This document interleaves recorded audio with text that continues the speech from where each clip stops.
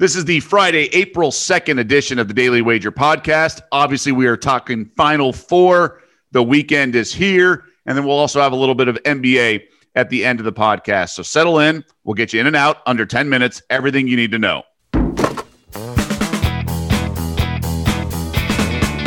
Welcome to the Daily Wager podcast presented by DraftKings, America's top-rated daily fantasy app. I am Doug Kazarian alongside Joe Fortenbaugh. And Joe, it's been a little bit of an up and down college basketball season. No, we're not talking about our bankrolls. It's all about just the COVID component to everything. But here we are. The Final Four is here, and Gonzaga is still undefeated. And Joe, we've seen these double-digit spreads, and I think, just being in the betting space for as long as we are, we're kind of trained to I don't know, that's a big number. But here the Zags are, undefeated ATS in this tournament, really coming off a beatdown of USC. That was the first time since December, I want to say, that they were a single-digit favorite. Are we overthinking this? Should we just be laying the lumber with the Zags every time? I mean, perhaps, because I'll tell you what, I've seen enough from Gonzaga night in and night out throughout the course of this tournament to understand they are more than capable of covering the 14. USC is a better team than UCLA, and they absolutely throttled USC in a game that I, like the Trojans, I sat there saying, take the points, the defense, the tempo, everything that USC brings to the table, and Gonzaga buried them early.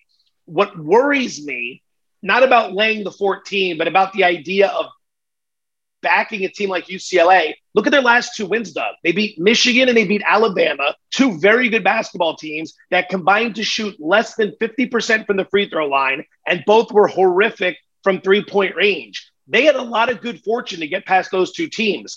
I don't know if they're going to get that type of good fortune with Gonzaga. So while I'm not thrilled to lay the 14, I'm not telling you that by tip-off, I'm not going to be laying the 14, if you know what I'm saying. Well, you don't think UCLA plays really good free throw defense, getting a hand up? And no, I mean, it's really – I know what you mean. And look, all bettors deal with this. It's FOMO, right? We see Gonzaga, we see all the public just cash on them. Sometimes you're like, what the heck? Why am I doing this? We're trying to get cute and trying to thread the needle here. I will say this. We've talked about the Zags in the first half. We've done that a few times, so it's not like we're completely ignoring them. I do not think the Bruins have much of a chance. I hope they do. I'm in a Calcutta with them. But I think the play for me, and I'm warming up to this more and more, is minus 220 right now to win it all. That's their future. They got to obviously win two more games. I think it's about a money line against Baylor or Houston, which we'll talk about momentarily. But there's a chance they play Houston, and that line could be like 9. So minus 220 seems pretty inviting for me. I've seen some advanced lines right now. I don't disagree with you, but I think most places as of now are talking about 5 or 5.5 Gonzaga over Baylor. Would that change your mindset at all? I don't know. I think Baylor's legitimate. I mean, look, I'm not sold on them. And again, we'll talk about that game. I just think everyone's jumping the gun a little bit, putting them in with Sharpie that they're going to be playing Gonzaga in the championship game. Yeah, I'm with you on that. I think laying the 220, you're getting by UCLA, and then you're basically in a situation against a very good Baylor team. You just need to win the game. And as we always say on Daily Wager, you're the one who leads the charge on this. You can always play live. Yeah, you can always play live. You can scalp. And really the best part about a future like that, your bet is aligned with what the team is trying to do, right? The team's not trying to win by 6 or more. They're trying to win the game. So anytime you can get your bet, like we talk about in teasers in the NFL season, it's just that much more advantageous. So that's like the hypotheticals in all that futures. But do you have a play on this game, the Gonzaga? Yeah, I'm going to ride the money train here. The first half over is sitting at 69 points. I'm going to be on that.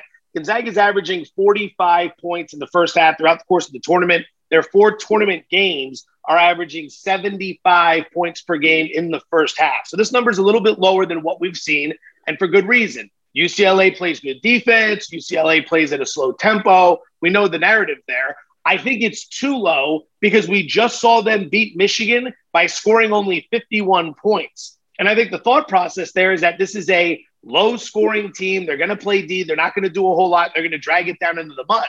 That was the same thought process with USC, Doug. The problem is that Gonzaga plays so fast and is so ruthlessly efficient that they force the opposition to pick up the pace because there are opportunities to score on Gonzaga in the fast break when you're going the other way. So I'm going to play the over. I'm going to stick with the money train over 69 points. What are you thinking? So I'm kind of thinking along the same lines, but hear me out here. I'm on the under, but it's the game under because of what you were saying. Like, there's no way I'm going to do a first half under, but so the reason the game got away from USC is because Mark Few decided that the Trojans don't have very good guard play, which is a fact, and he decided to press them full court. And that just led to turnovers early. We forget, as much as we love the Zags offense, their defense is ranked right up there as well. So they're a respectable defense, and Mark Few's been in this business a long time. He's going to make the right adjustments. I just think Mick Cronin's a much better coach than Andy Enfield. Gamblers will say, well, he was 10-0 AT. I get that. I don't think he's a very good coach, and I'm a USC fan. I think Cronin's going to have his team prepared. And remember, we got extra time, right? It's not a quick turnaround like when you go from Sweet 16 to Elite 8. He's got a handful of days here. He's going to run everything through Jaquez and then obviously Juzang. He's got an actual true point guard in Tiger Campbell that I just think that they're going to be able to control it and not have as many sloppy turnovers on offense. And I don't think the Zags are going to turn it over much. So it's going to come down to making shots. UCLA does grind it out. They're going to try to get everything through their guys, those two guys that I mentioned. And I do think it's a big number, and I like the full game because if we see another Gonzaga blowout, they're going to take the air out of the ball the last 10 minutes or so. So that's why I'm going game under. And that's exactly what happened in the Creighton game because I was on the game over, and the first half trended beautifully. Fine. I believe the two put up 76 points, and then it completely ran out of steam in the second half. So I love the mindset there. As a 14-point favorite, you got to figure there's a high probability of that happening again. Yeah, at some point, UCLA is going to just run out of gas. Like you mentioned, they scored 51 points against Michigan. They're just playing with house money and running on fumes. I don't think they're going to and be nailing every shot like they did the last time. Let's get to this Baylor-Houston game. Obviously, the lines kind of hints towards a much more competitive game. I'm concerned that everyone's just putting them into the championship game, Baylor, blah, blah, blah, that they look so great. I am laying the 5, but I'm not going to lay 5.5. Like 5's my cap. That's where I'm going with this. All right, I can see that. I wouldn't bet against Baylor at this point in time because they've looked fantastic in each and every game. When they face adversity like they did against Arkansas and for a bit at the beginning of the second half against Wisconsin, they readjust and they put the hammer down on the opposition. Houston worries me. They let the Oregon State lead get away from them, and they also struggled in the first half against Cleveland State, and they should have lost to Rutgers. So what I'm thinking here is over 134.5. Now it opened 135. It's moving down. I'm going against the move, but here's the rationale. The metrics say Houston is an elite defense. I don't disagree with the metrics, but those metrics are based on Houston's schedule playing against teams that are nowhere near as good as Baylor. Remember, this Houston defense gave up 82 points to East Carolina. They gave up 74 to Memphis. You can score on them, and Baylor's the number 1 3-point shooting team in the country. I think this game comes down to rebounding.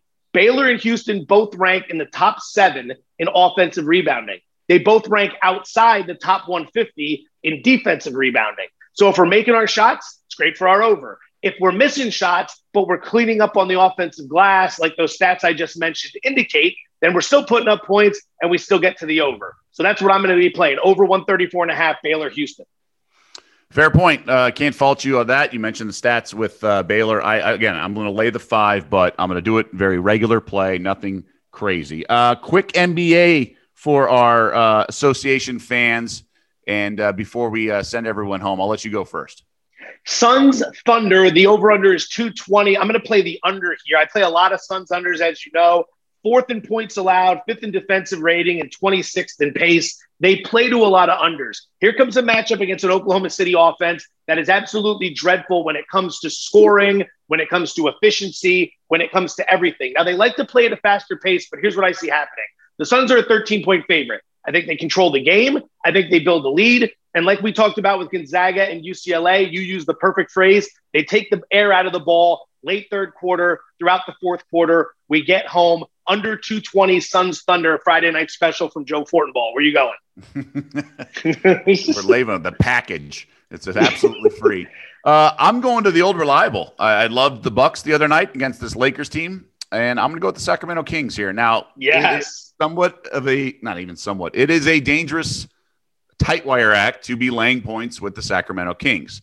And the numbers come down a little bit. I don't like that because I did like it at 4.5. I have some bets at 4.5, but it's now 4 at most places. And I just think the Lakers are a hot mess. They looked a little better with Drummond. If he didn't get hurt, who knows what happens with that Bucks game. Maybe it's like a 10-point loss, not a 17-point loss. But I just think they're really really limited right now. Their whole offense and defense is predicated to involve LeBron and AD, and they just don't have the horses, and they're missing shots. If they start making shots, fine, but the Kings' offense is pretty solid. It's top 10 offensive efficiency, and the Lakers, it's funny, like Draymond Green just said it at post-game after the loss to the Heat. He said, we're not in this to get in the play-in tournament. I play hard because I hate losing, but when teams have aspirations to win a championship, they're not like the grind of the regular season will induce some sort of apathy when their stars are out. Like, I'm not saying they're going to roll over the Kings. In fact, they played pretty hard in the final game before the All-Star break and almost won with a shorthanded roster. But I just don't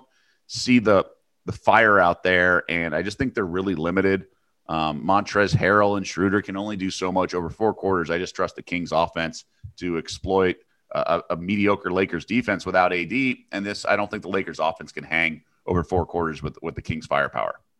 Kings have been playing well as of late, and they're off that loss against San Antonio from a few nights ago. I think you're going to see a spirited effort. And with the way the Lakers have struggled on offense, like you said, I'm making this play as well. I'm right there with you on the Kings. All right, good to hear. Please do us a favor. Don't forget to rate, review, and subscribe. If you are enjoying the show, it helps us out tremendously. Have a great weekend. Enjoy the Final Four, and we'll be back with you Monday morning to talk about the championship game.